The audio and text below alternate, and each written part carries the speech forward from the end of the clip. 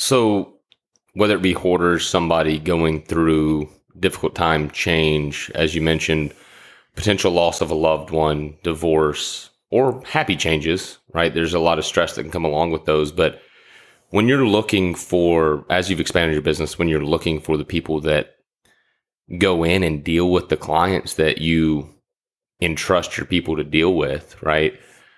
You've got to hire a special type of person. You've got to contract a special type of person. I mean, what qualities do you look for in your people? Number one is patience, which I'm not the most patient person in the world, but I think you have to have a level of empathy and the ability to listen to them and truly get them to their goals.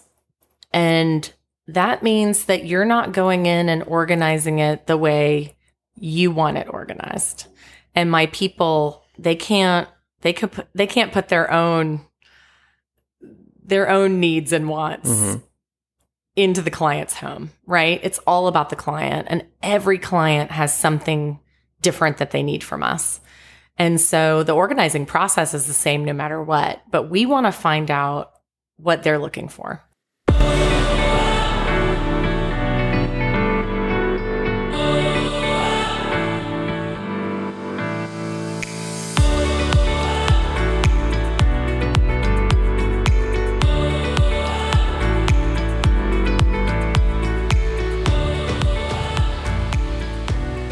Hello, and welcome to the Generate Your Value podcast. I'm your co-host, Andy McDowell, founder and owner of Generate Your Value, providing life, leadership, and small business coaching services in the Atlanta area. And I'm Zach Levy, your other co-host. I run a nationwide financial service business with my wife, Megan. Together, Zach and I have the intention to bring you tips, concepts, ideas, suggestions, stories, and analogies from A to Z, which will help you to grow your personal brand and small business in such a way that joy, happiness, and success as you define it for yourself are achieved. We hope to use our gifts, talents, and experiences in business to generate value in your life. And with that being said, let's move to our topic for today.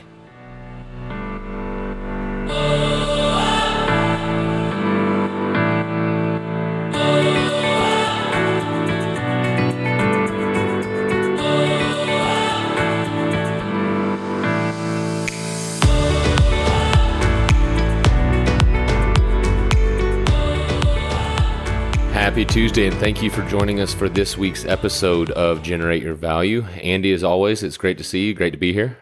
Great to be here on this bright, sunny day in Atlanta, Georgia. Yes. As always. And this week, we are joined by our esteemed guest, wonderful guest, the Heather Rogers with Simply Organized. Heather, good morning. Good morning.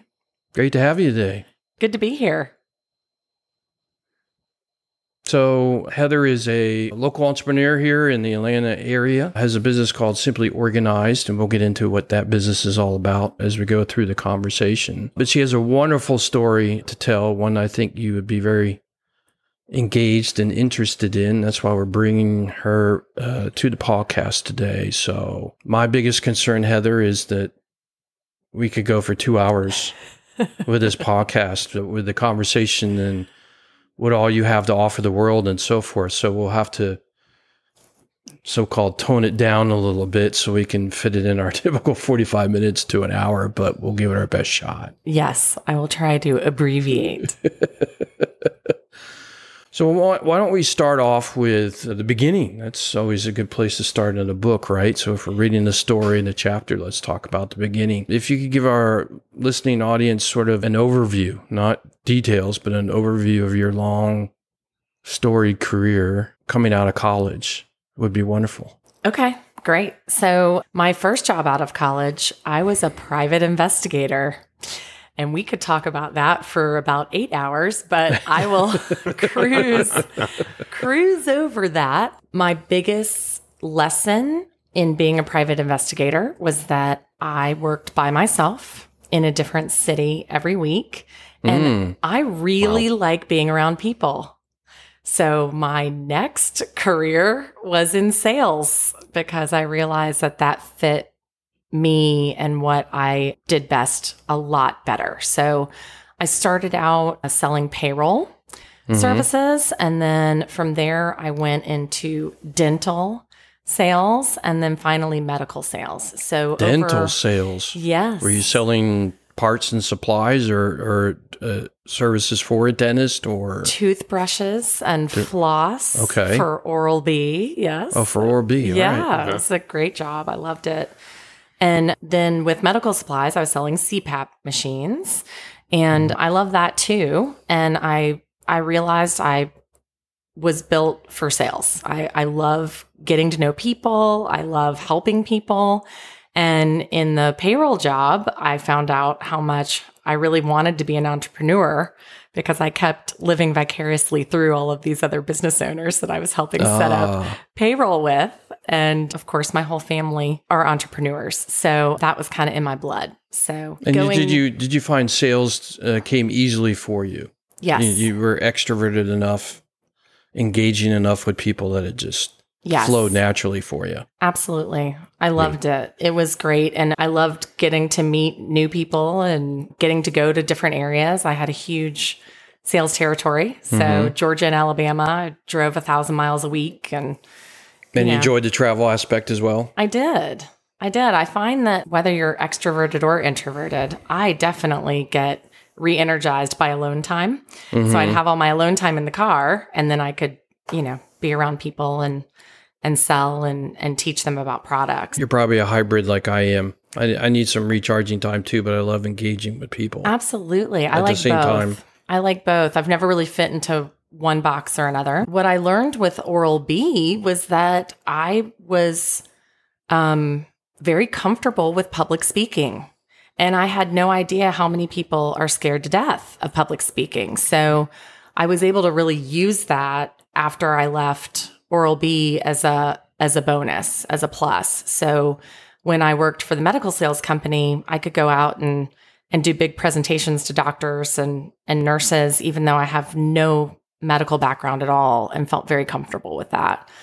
So speaking of things, this is what I learned from it, because I was uncomfortable at first until I sort of flipped a switch in my brain to say, it's just a conversation. Yeah, you might be doing most of the talking, but if you can try to think of it as a conversation. I worked my way up to presenting and speaking in front of thousands of people at aviation conferences, and it's just a conversation. Yeah, I found as long as I was comfortable with whatever I was talking about, and I had practiced it enough to where it was very easy, then I could get in front of any group and have a good time and make sure they had a good time. Because I think, I always thought of myself as one of the audience members and thought, oh my gosh, this could be so boring. I don't want to put them to sleep. So, I wanted to engage with them and make it fun for them so that it wasn't just another, medical, what are the benefits and features of our product? I have a funny story to tell about people sleeping. So I was asked to give a presentation at an aviation university in St. Petersburg, Russia. St. Petersburg is very high up there in latitude, right? So it's generally very cold. And this was in the middle of the summer. They had no air conditioning in the building. So you packed thousands of students in this auditorium. It was one of those auditoriums, where the steps go way steep on up. And I had a 2-hour presentation on a key technology coming out of GPS that I was trying to teach them about. And I would say about 50, 60% of the way they started dropping like flies because it was getting so warm in the room. Literally putting their heads on the table and so forth. And I knew at that point, okay, I got to wrap this thing up because I've lost them. Wow. Not because of what I was talking about, but Right. just because of the situation, The the heat in the environmental auditorium. factors. Well, my claim to fame is that I spoke to a group of narcoleptics and none of them fell asleep. So that's my That's life. captivating. That's amazing. Wow. They have it's called the Narcolepsy Network. There's an association. They meet every year and have a conference. And I spoke to them and none of them fell asleep. So I felt, oh my gosh, this is fantastic. That's my claim to fame. Incredible. And P.S., anyone who's running conferences out there, everyone should run their conference like these guys. They have napping times and napping stations, which I think is brilliant. That is genius. Brilliant. Love it. How much better would every conference and convention be if you knew you could take a 10-minute snooze Yep. in between all the boring speakers? Mm-hmm. I think between putting padding underneath the carpet at trade shows, that might be the next best thing that should come to a conference or a trade show. Oh my God, that's so funny. Should be normal. Only people who have worked at trade shows understand the importance of padding. Gosh. Oh my I used to go to dental trade shows, like 14 a year, and we would stand on our feet for 10 hours a day. And by the end of them, I couldn't walk. I mean, that's rough right there. So you've had quite a journey. You've gone through different industries, different types of positions before you landed up in the entrepreneurial business, owning a business position. What do you think drove you through all those? Were you trying to find a home and a passion for yourself, or was it something else? I think when I was going on different interviews to get different sales jobs, there wasn't a real goal or passion there. I just needed to pay the rent, pay the mortgage, so to speak. Now that I look back, it all happened as it was supposed to and at the right time. Towards the end of my medical sales job, I knew it was time. It was time for me to start my own business, and I just couldn't figure out what I wanted to do, what I wanted to be when I grew up. Right. So you knew you wanted to be an entrepreneur, but you didn't know exactly what business what do I type run, of business. Yeah. Right. I mean, my father and brother are running a hydraulic hose and fitting business. I knew I did not feel very passionate about that. And my brother was running an outdoor clothing and gear business, which was very cool, but I would not be a good ice climbing guide like he was. And so I went to a career counselor, which I didn't know anything like that existed. And she really took me out of my over analytical brain and made me stop questioning myself and what I wanted to do. And we played all of these games, for lack of a better word. And every answer to every game that we played was professional organizer. Yeah. And she's trying to get you into your heart. Yeah, I didn't even out of your mind and know- into your heart. I didn't even know what that was. I had seen Oprah's organizer, Peter Walsh, who I love. And so I just started researching it. And I said, wow, I cannot believe you can make money doing this. This is so natural. It's so, I don't even think about it. So yeah, that wound up being the perfect fit for me. That was 11 years ago. So when and what made you decide to make that entrepreneurial jump from corporate sales to? So it's funny because just about everything comes back to control for me, for my clients. And I had no control over the pricing of the products I was selling, over the quality of the products I was selling. And I felt like I could sell anything to anyone as long as I believed in it.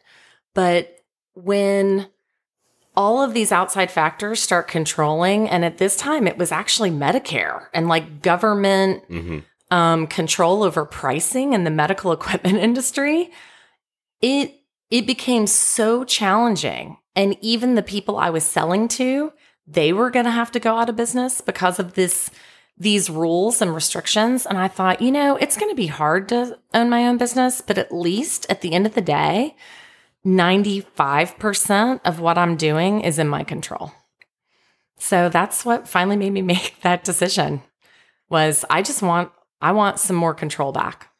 Well, I think that's a common story for people to go from, even myself, coming from 22 plus years in the corporate world and moving into the entrepreneurial role. Even though I was acting entrepreneurially, if you will, within a corporate structure or environment, it's that sense that you're having control over something, that I can make what decisions I want and not feel like I'm going to get any blowback, so to speak, from somebody else over it, right? Absolutely. Well, and there's still always going to be things outside of your control, like the pandemic. Yeah. That's a whole nother episode. But at least you can make either good or bad decisions and learn from them either way and say, oh, okay, well, that marketing thing didn't work. Let me try something else. Instead of having to ask the CEO of a large corporation who you're probably not going to be able to have a conversation with as a sales rep, right? Right. So yeah, it's nice to kind of be your own boss. So the entrepreneurial journey is a learning and growth journey, whether you like it or not. Well, has to be. Well, nobody's perfect, right? Nobody Exactly. can just jump in and do it perfectly straight off. But there are those that don't pay attention to those things, and they end up not being in business anymore. So what where do you think were your growth items learning about your business as you were starting it and building it?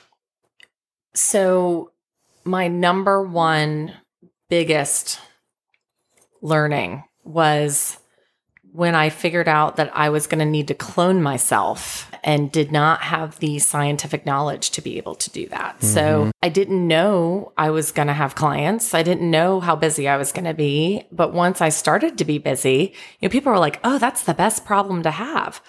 Well, sure, unless you need to be in two places at the same time, what are you going to do? So a colleague of mine we have an association of professional organizers called NAPO, N-A-P-O. And she said, well, you just hire somebody to help you. It doesn't have to be an employee. It can be an independent contractor. You don't have to pay them a salary or anything. And I don't know why, but that had just never occurred to me.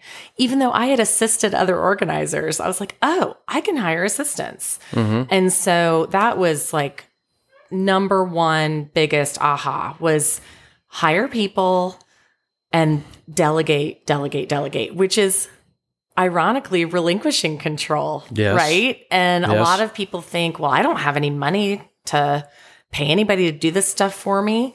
But, another huge learning curve for me was, hiring a bookkeeper and hiring people to do the things that, yes, I could do it myself, but I don't have time, nor do I have the energy. And as my business has continued to grow, I've continued to hire out more and more things that I'm just not great at or don't have the time to learn how to do 40 hours a week, like social media. Yeah. So I love the fact that it's actually really affordable to hire experts in these industries that can, do your QuickBooks for you and figure out the 5 million social media entities out there that are changing every month. They change. And so It's almost a full job to keep up with that it stuff. really is. So I love the fact that you can get help. You don't have to do it all by yourself, whether it's with your clients in your own business, like hiring subcontractors or employees, or hiring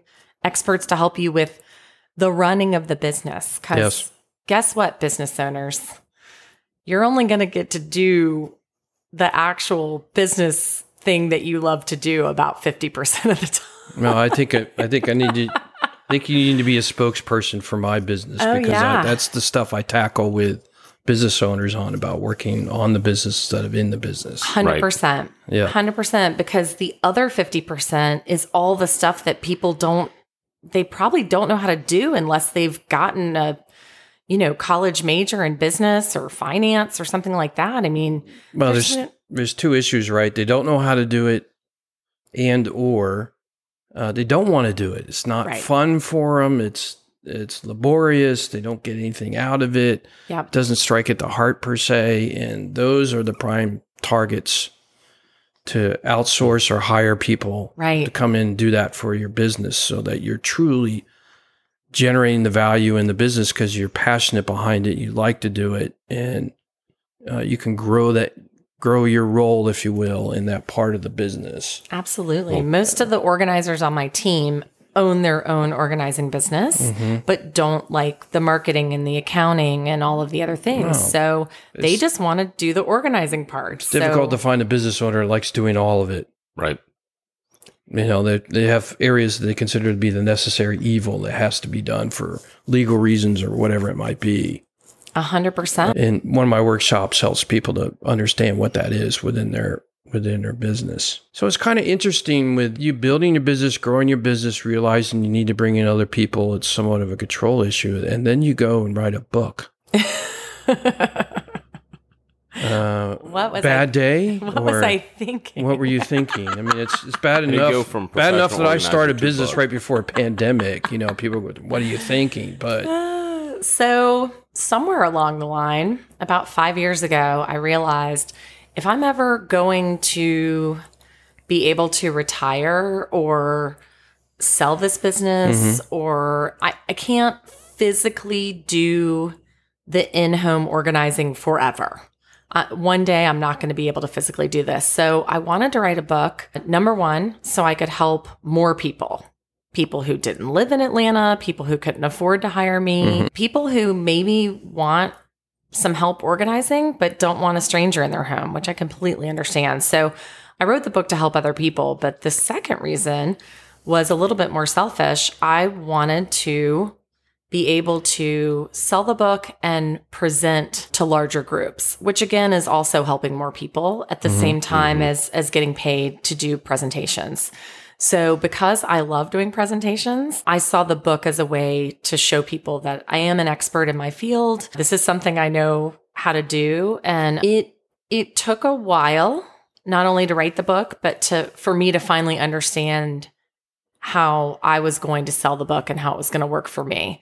But after a few years, I realized that the best thing I can do is have those public speaking gigs or opportunities. They usually buy a copy of my book for everyone in the audience. And that's a great way to just kind of, again, help people as much as humanly possible to learn that there are people like us out there who can help them and or if they want to help themselves, give them some tips and tools.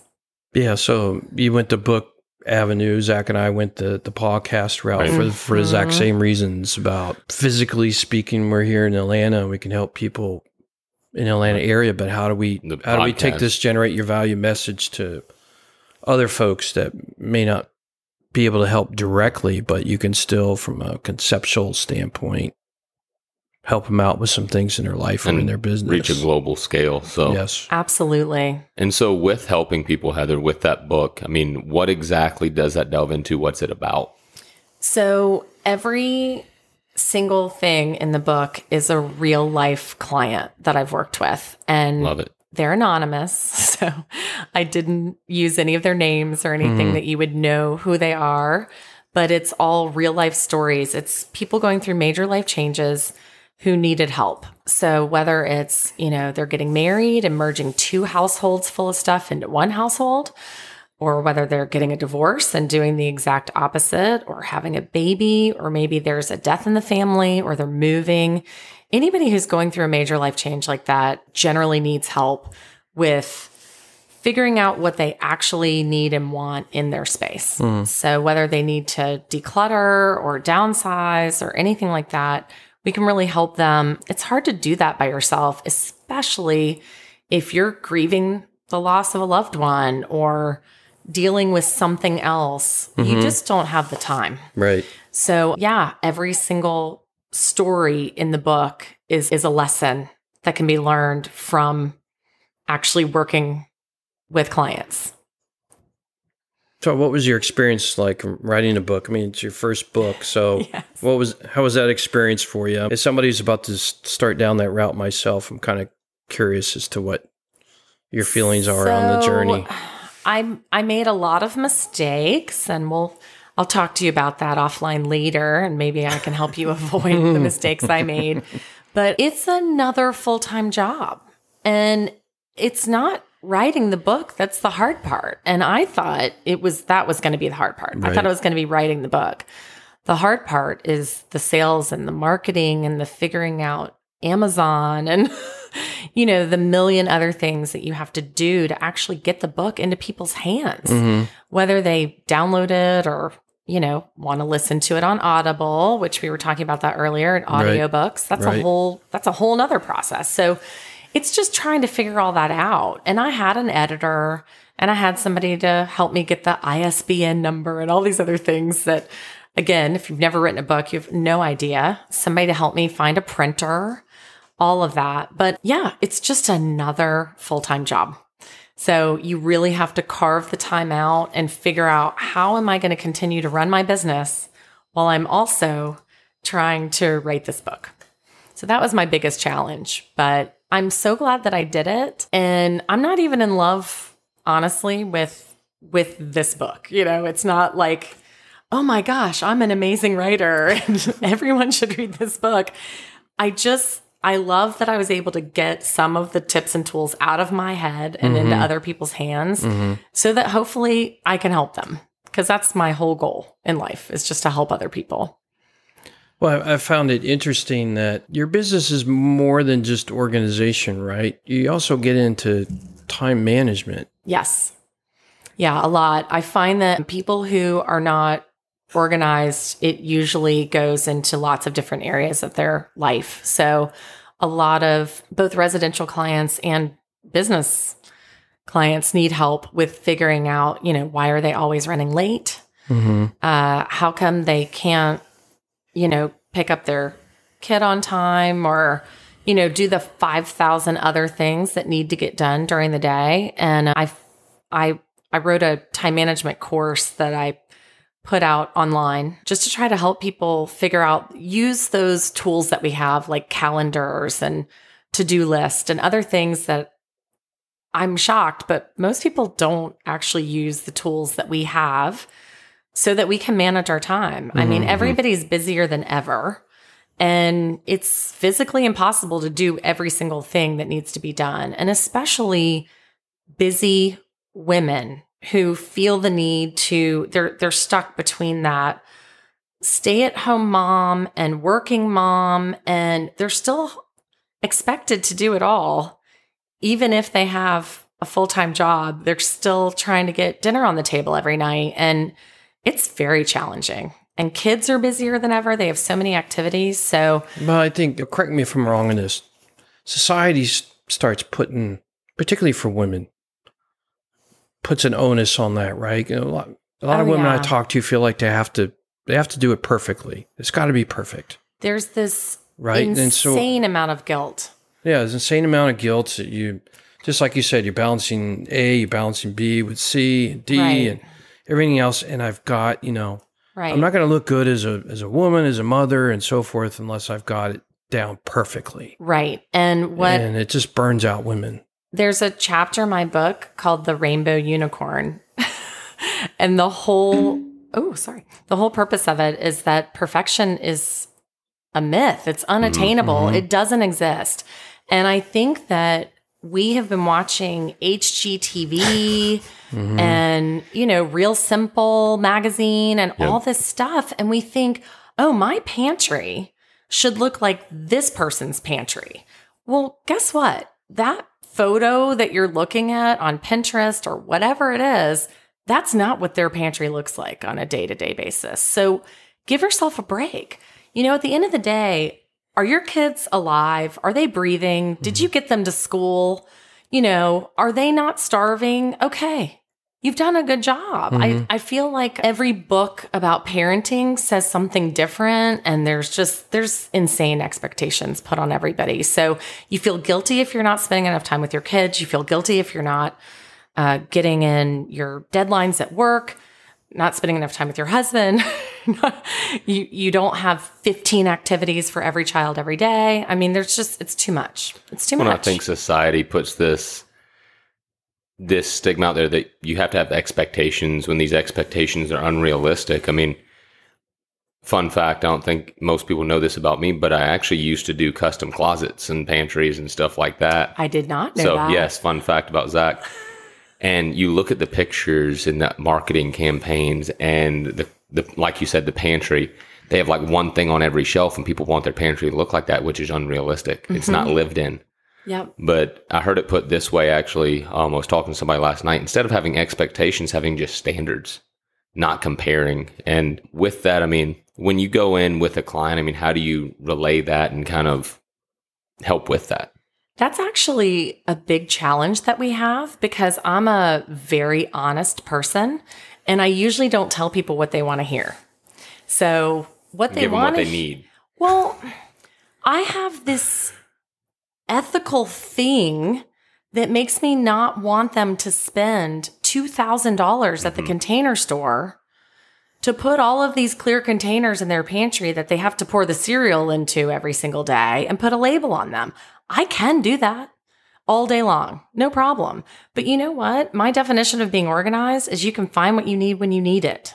Mm-hmm. So if we can lower those unrealistic expectations for everybody and really talk about each client is unique. What does it mean to you to be organized? How do you want it to look? If you want it to look like the pictures in the magazine, I can do that. But I don't have to spend $2,000 to make your pantry organized, to make your closet organized, to make you feel like you actually want to walk into that room. I don't have to spend a dime. I can use what you already have, right? Because most of organization is time, focus time, and elbow grease. You know, it's not spending the money on the pretty containers and bins and everything else. But again, I'm happy to do that for anybody who wants me to.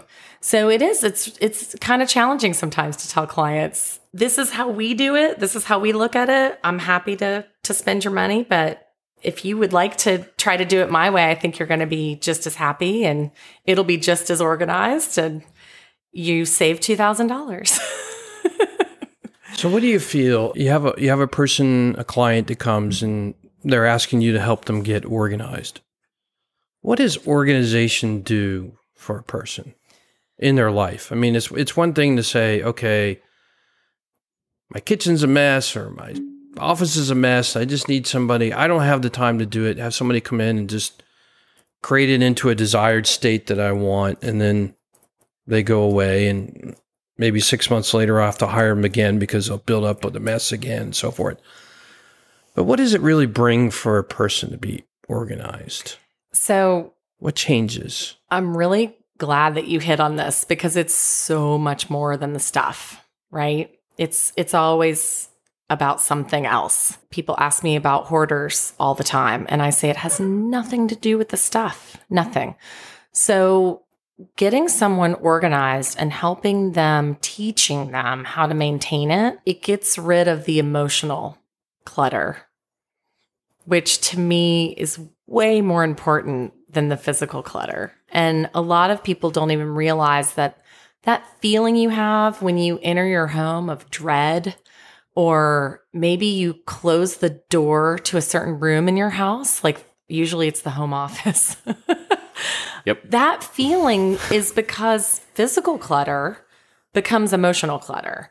And it turns up in all sorts of places that you would never see because it's very subconscious. And so if there's stuff all over your floor or all over your counter and you clean that up, clear that up, find a place for everything, and you're not rushing around your house with that chaotic feeling of, I can't find my keys, my phone, the receipt, my kid's shoe, whatever that is, all of that is that subconscious emotional stuff that comes from the physical clutter. So yes, getting organized does a heck of a lot more than just make your house look good. It makes your mind and your body feel so much better. And it's very motivating for people. People tell me all the time, oh my gosh, ever since you were here, I find myself wanting to go do more stuff and get more stuff done. I'm no longer worried about the kitchen or the home office. I can now go hang out with my friends and family and do other, I don't dread opening the garage door anymore. I don't dread having people over. I mean, that's a huge one. Even if your house isn't that cluttered, a lot of people are embarrassed if they have anything. You know, they're throwing bags of stuff into a closet and shutting the door before they have anybody over. That's a very common thing. So once you tackle that, it takes up less space in your mind and your head and less stress, and you really feel a lot better. So whether it be hoarders, somebody going through difficult time, change, as you mentioned, potential loss of a loved one, divorce, or happy changes, right? There's a lot of stress that can come along with those. But when you're looking for, as you've expanded your business, when you're looking for the people that go in and deal with the clients that you entrust your people to deal with, right? You've got to hire a special type of person. You've got to contract a special type of person. I mean, what qualities do you look for in your people? Number one is patience, which I'm not the most patient person in the world, but I think you have to have a level of empathy and the ability to listen to them and truly get them to their goals. And that means that you're not going in and organizing it the way you want it organized. And my people, they can't put their own needs and wants into the client's home, right? It's all about the client, and every client has something different that they need from us. And so the organizing process is the same no matter what, but we want to find out what they're looking for. What do they want the space to feel like and to look like? What's their most important goal? What's their timeline? What's their deadline? So my team has to have the patience, the good listening skills, and the empathy to really work with the client to make sure we're doing what they want at the end of the day, because it's not going to work if we put our system on them. We have to create a system that works for them. And, I was just working with somebody recently, and this happens all the time in most couples, in most families. You've got somebody who saves a lot and somebody who likes to purge. Shockingly, I'm the purger in my marriage, and my husband likes to save stuff, and that's okay. So we have to figure out how to work together to make sure he can find what he needs, and I haven't just thrown all of his paperwork into a drawer, because if I do that, he has no idea where it went. Right. So there's a lot of compromise that goes on, and I think that when you're entering somebody's private space, you have to be willing to be kind of the referee, if you will, and make sure that everyone in the family, that this is going to work for everybody. Yeah, I would probably add another quality to it for your people, and that would be non-judgmental. Yes. I think you very much have to have people that can come in and be able to look around and say, it is what it is. There's no point in hashing, how did you get yourself here, or anything of that nature. It's more of non-judgmental acceptance of where your clients are and say, it's okay. It's okay. I'm here to help move you to a better spot. It's very true.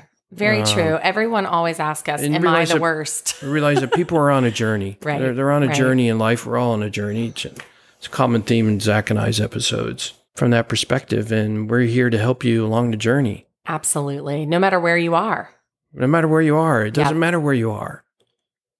It doesn't matter at all. What matters is that you recognize the fact that I need some help in this area, and you're willing to accept help from a complete stranger to come into, like you said, come into our private space and say, help me. Absolutely. I either don't have the time or I don't have the knowledge or whatever the reason may be, but I need your help. I accept that about the situation, and I'm going to come out in a better spot for it. And 100%. Wouldn't the world be in a better place if everybody could say that? It's so true. It's so true. We meet a lot of people who want to tell us how organized and clean they used to be until something happened. And usually it's a death of a loved one, or a big move, or a big change, a health crisis, something like that. And I always say, look, I've seen it all. I'm not here to judge you. I'm here to help you. So you're absolutely right. That's a huge quality. So we know that, and you mentioned it earlier in the episode, that you came from a family of entrepreneurs. Your father and brother were fairly successful in their business here in the Atlanta area. So how did that affect your decision to become an entrepreneur and help you along the journey to sort of have that model, or that separate journey that they went on to help you with yours? Well, it's ironic, but all of them told me not to start my own business. Wow. Wow. I think because they knew the type of person I am and they knew it was going to be 24/7 for me, just like it was for them. Mm-hmm. So they're all very driven and very successful, but they also know the pitfalls of that, which means, sometimes this becomes your baby and you have a really hard time staying away from it. Especially if you work from home and, that becomes like, oh, well, somebody emailed me Sunday night at, 1 a.m. And, I know now that you don't have to answer those people right away. But I think that my dad and my brothers all knew that I was going to be that type of a business owner. So they are all thrilled that I did go into business for myself and that I have been successful, but I definitely wanted that. I wanted to do something that was mine and something that I could learn from and share with other people. And I feel like we were all kind of driven the same way, even though we all have very different personalities. We were all driven towards sales and then subsequently entrepreneurship. So yeah, I think it's just in the blood. So do you feel like you have a sense of satisfaction Absolutely. out of the process and the journey you've gone on so far? Absolutely. It's shocking to me to think that it's been 11 years and that I've come so far and nothing makes me feel better than to talk to a new business owner or a new organizer and try to help them and impart, some of my small amount of wisdom because I know I still have a lot left to learn. I learn literally every day. And that whole thing about do what you love and you'll never work a day in your life. You know what? I do what I love, but it is hard work. And so I want to make sure that people understand that even if you're really passionate about it and you love it, you're still going to have to work really, really hard. So I don't want anyone to think that that's that saying to me is not very true. You don't even have to be in the entrepreneur world for that to happen. I mean, I was very passionate about aviation and joined Boeing, but 20 plus years in the business can wear on you. It's hard work. It's hard work. It hasn't destroyed my passion for aviation, but it can wear on you. No, and you go through different time periods where you think, you just kind of have to reassess and say, am I still doing what I need to be doing? Do I need to make some changes or tweaks? And I think for me, the coolest thing about being a professional organizer is there's about 100 different avenues. I just thought you had to organize closets every day. But I mean, I'm doing time management, public speaking. We started a moving division 4 years ago and we help people pack and unpack. And so there's so many different things you can do in this arena. You don't have to pigeonhole yourself or worry about getting bored, right? So every day is fun and unique. And even if I have a bad day, I know tomorrow is going to be totally different. So that's a really nice thing about running your own business. And so I just got an idea in my mind from what you just said for your business. Ever thought about getting into the personal assistant business? Yes. And there actually are quite a few organizers who do that. Yeah. I was just thinking about time management and organization and people that have busy lives because of success or something that have the ability to hire a full-time assistant. That yes. Or even fits part-time. Right in that square, so to speak. Even part-time. I was talking to a business owner last year who was talking about how he didn't even have time to open his mail. And I said, well, you can hire somebody to do that for you. I can find, there are people on my team I would love for them to help him because they can do everything. They can schedule the vet appointment for your dog and they can take your dog to the vet if you need them to and pick up your dry cleaning. I mean, there's so many different ways you can hire help right now. Yeah, I would think single, very successful entrepreneurs would definitely would be awesome. Or even married, very successful. I mean, busy people. Right, and that's who we find our number one clients are just very busy people. They just don't have time, nor do they want to. And I get that. Nothing wrong with that. So, and something you said, Heather, just with, episodes in the past, Andy, you helping other professional organizers as business owners and helping them develop as they're coming up, just exemplifies that piece as a business leader, because we've always talked about the role of a leader is to build other leaders. And that's exactly what you're doing. So have to, hit on that I absolutely love that, because I think so many people in your position would say, well, this is my business. I need to keep my secrets to myself so I have an edge up. And they just have that tight stranglehold control.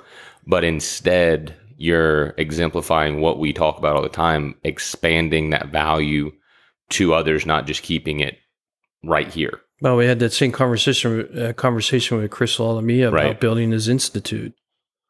Aren't you enabling your competition? It's like, no, I'm building leaders. Right. I think there's plenty to go around. And an abundance mindset. I've always thought that our organizing association is so unique because at the end of the day, yes, we all are competitors with each other, but we meet to learn not only how to be better business owners, but how to help our clients more. And so I think sharing the experiences and the knowledge and everything else, I mean, gosh, I have certainly learned so much from them that it would be horribly selfish for me to, keep all the secrets, because there really aren't any secrets. I mean, you just got to do it. You just got to go out there and do it. I paid a business coach once. This was like, I don't know, probably 11 years ago. And I paid her to push me off the cliff, because after meeting with me, she's like, you have everything you need ready. You've got your website, your business cards, and you've been mentored and you've trained and you've read all the books. What are you waiting for? And I said, I don't know. I'm scared. Courage. I'm scared. Go back to our love versus fear, right? I need to get through the fear and into love. I'm so scared. You needed the courage. I did. And so she just gave me that push that I needed. Yeah. You just got to do it. You got to beat the pavement. You got to meet people. You got to get clients. And I always tell new organizers, they think they have a business card and a website, so the business is just going to come to them. And I'm like, oh, no. You got to go get it. You got to actually give people the business card. You have to put it in their hand. So well, you said you just got to do it. Let's move to the next subject. You got to just do it. And then all of a sudden you have a major health scare. Yeah. So nobody thinks it's going to happen to them. So how do you keep a business afloat when you're sitting in an ICU? Yeah. October 31st. Went to the hospital thinking I was having a heart attack. Jeez. Instead, it was gallstones and pancreatitis. And I could not do anything physically for about 4 months in and out of the hospital. And then my father died.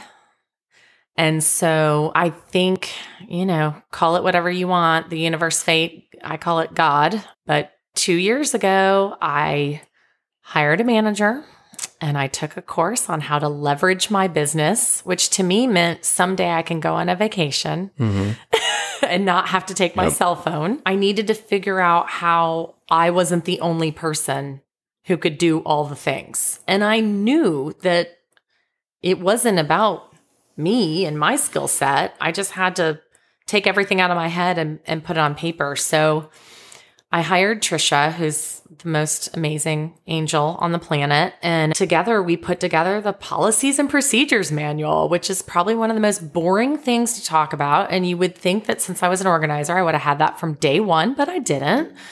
And having that, it's like freedom.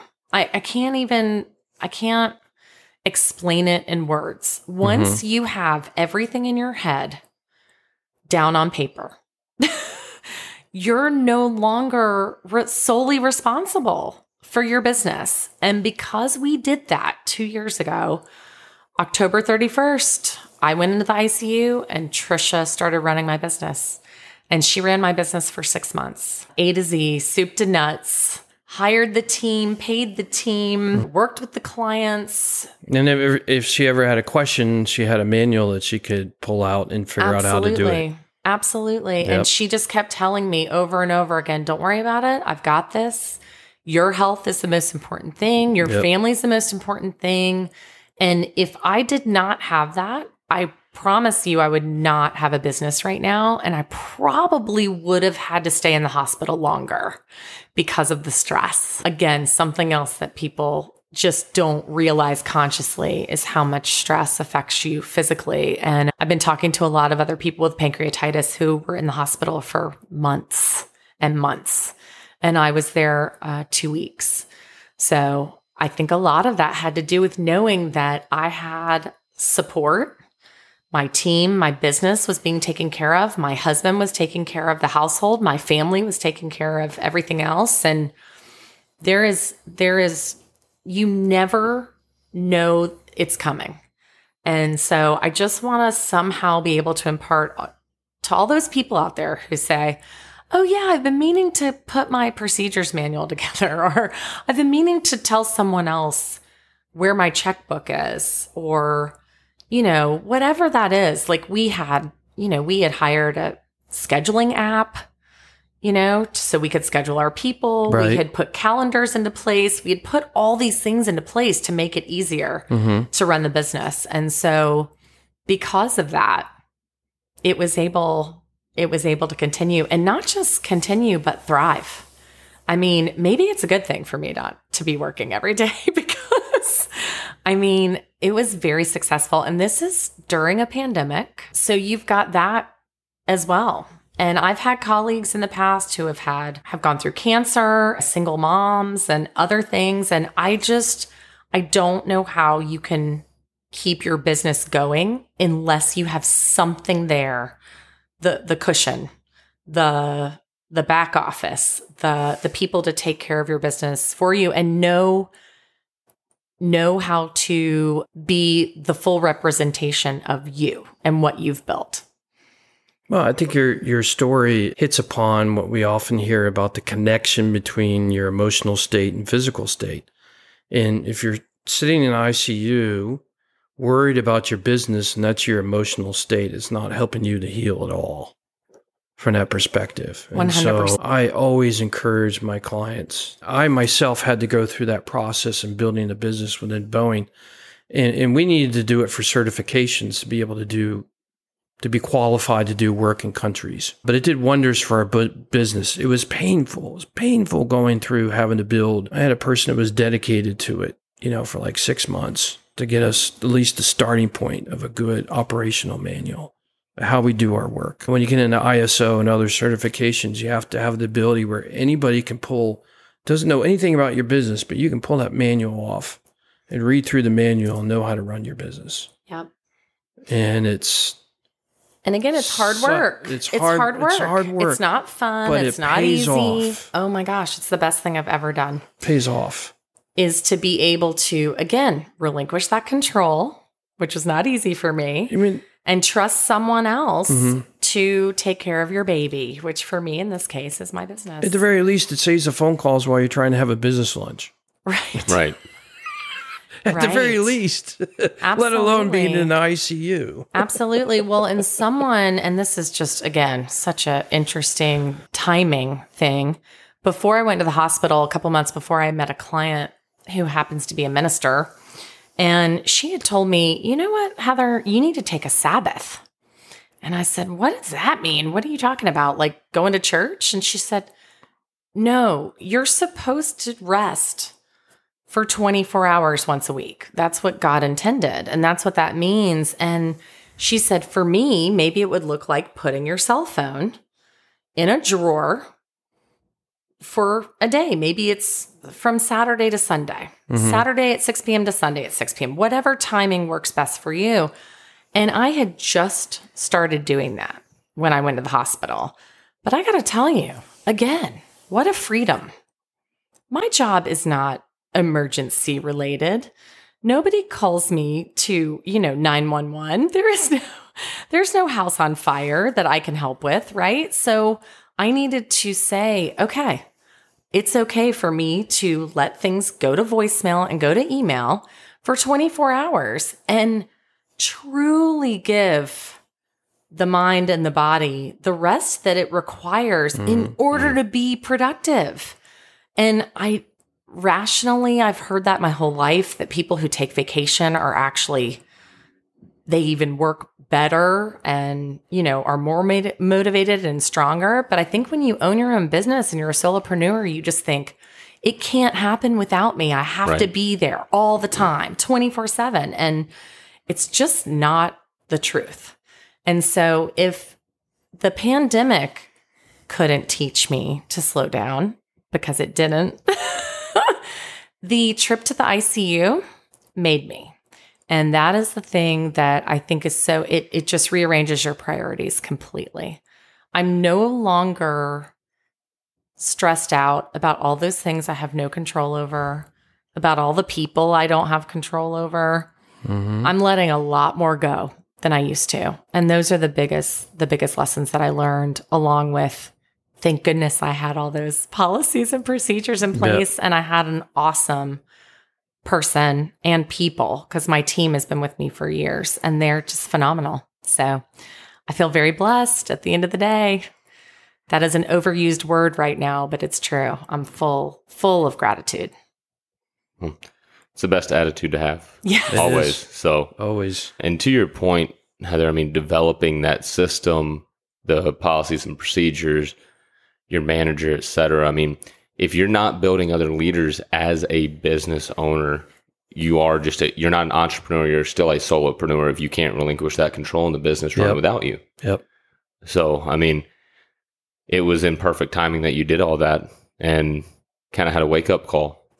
And I think if you can, this message can get out so others can hear that before they have to have a wake-up call, that impacts so many people, and I love that. So, well, that's why the three of us are sitting around this table, right? Exactly. How can we generate value in other people's lives? Right. So on that note, as we wrap up, we always like to ask everybody the same question as we wrap up.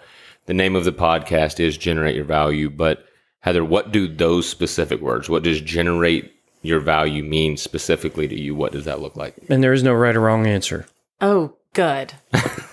Terrible test taker. No, it's all about the individual. So we're very curious as to what those words mean to you. To me, I have found a way to run a business that helps people.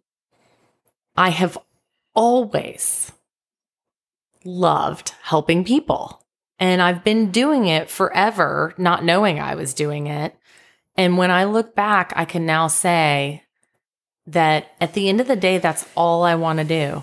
I just want to know that I've left my clients happier and helped them, because they didn't know how to do that, or they didn't know the resources that I was able to bring to the table, because they don't move every day and they don't have a major life crisis every day, thank goodness. And so I want everybody to know that no matter what you're going through, there is somebody out there who can help you. Yeah. So the piece I love about your business, and Zach and I talked about this in the first episode about the word value. Mm-hmm. There's different types of value. There's physical value, there's emotional value, there's spiritual value, there's monetary value. There's all kinds of different types of value in this world. And at the forefront of your business, sort of the cover of a book, the cover of your business is about physical value.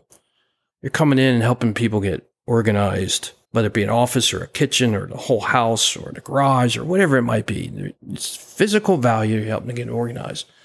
But the reality is you're providing so much emotional value to the client, and they may not always realize that till after they're done to the process of what your business brings to the table. But I just love that connection, that aspect of it's something on the surface, but the reality is we're going to peel some layers back on you or your family and their life, and we're going to do some healing, or we're going to do something that's of emotional value. Mm-hmm. And so you're sort of taking 2 or 3 of the type values in the world and lumping it in, even though your clients may not realize you're doing it till you're done. Right. Well, and it's hard to put a price on that.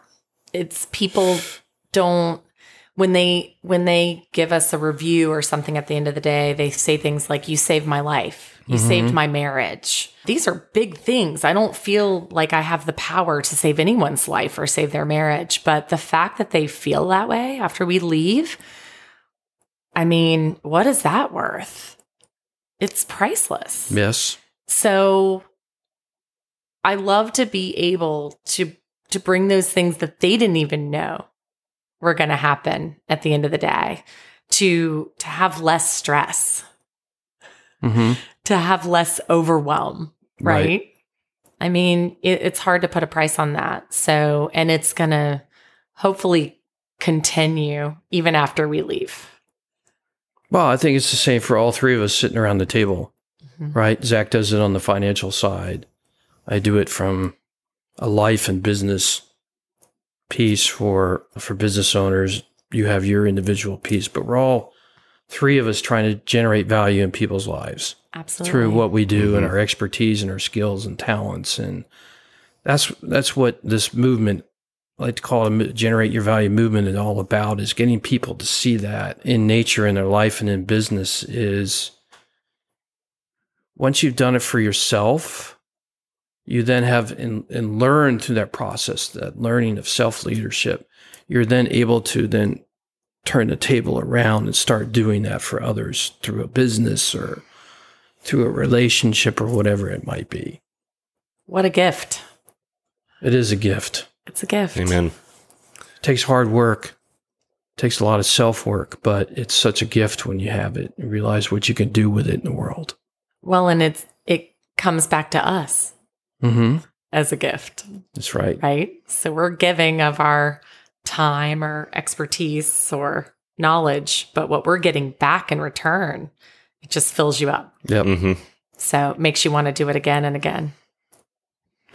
So Zach and I greatly appreciate you coming in today, having this conversation with us. Very enlightening. Not only did I learn a lot about you, but I learned a little something about Zach. Yeah, Zach. Closet building and whatnot. If you're not busy, we might need to hire you. You can have a side gig. You have to talk to Megan about that one. Just what he needs. I might need a professional organizer because I'm busy to do that. So yeah, but we'll figure it out. Well, we're very happy that you joined in with us today. We hope you got some nuggets out of this conversation, learned something about Heather and her business. And if you're in the Atlanta area and need some physical or emotional value through getting organized, she's the person to get in charge of it. How's the best way that a potential customer could find you? So our website is simplyorganizedyou.com. My phone number is 404-825-2105. Very good. Thank you, guys. Highly recommend you contacting her if you have that kind of need. And we're going to encourage people to do what, Zach? Generate your own value. And well, there's that, and press the follow button. Also, it's spelled a different way. Yeah, it's spelled subscribe, but we call it the follow button. Follow us on our journey. Exactly. Yep. So, and if you listen to the episode or any of our episodes and feel that it would reach one specific person, give it a share. Help us exponentially generate value. Right. Let's multiply it. Exactly. Make it a factor of 2x or 3x or 8x. I like compounding. Compounding. So. There you go. There you go. So we hope you have a great day, a great week, and hope that you'll tune in next Tuesday for the next episode of the Generate Your Value podcast. So until then, we'll see you soon and take care. Have a great week.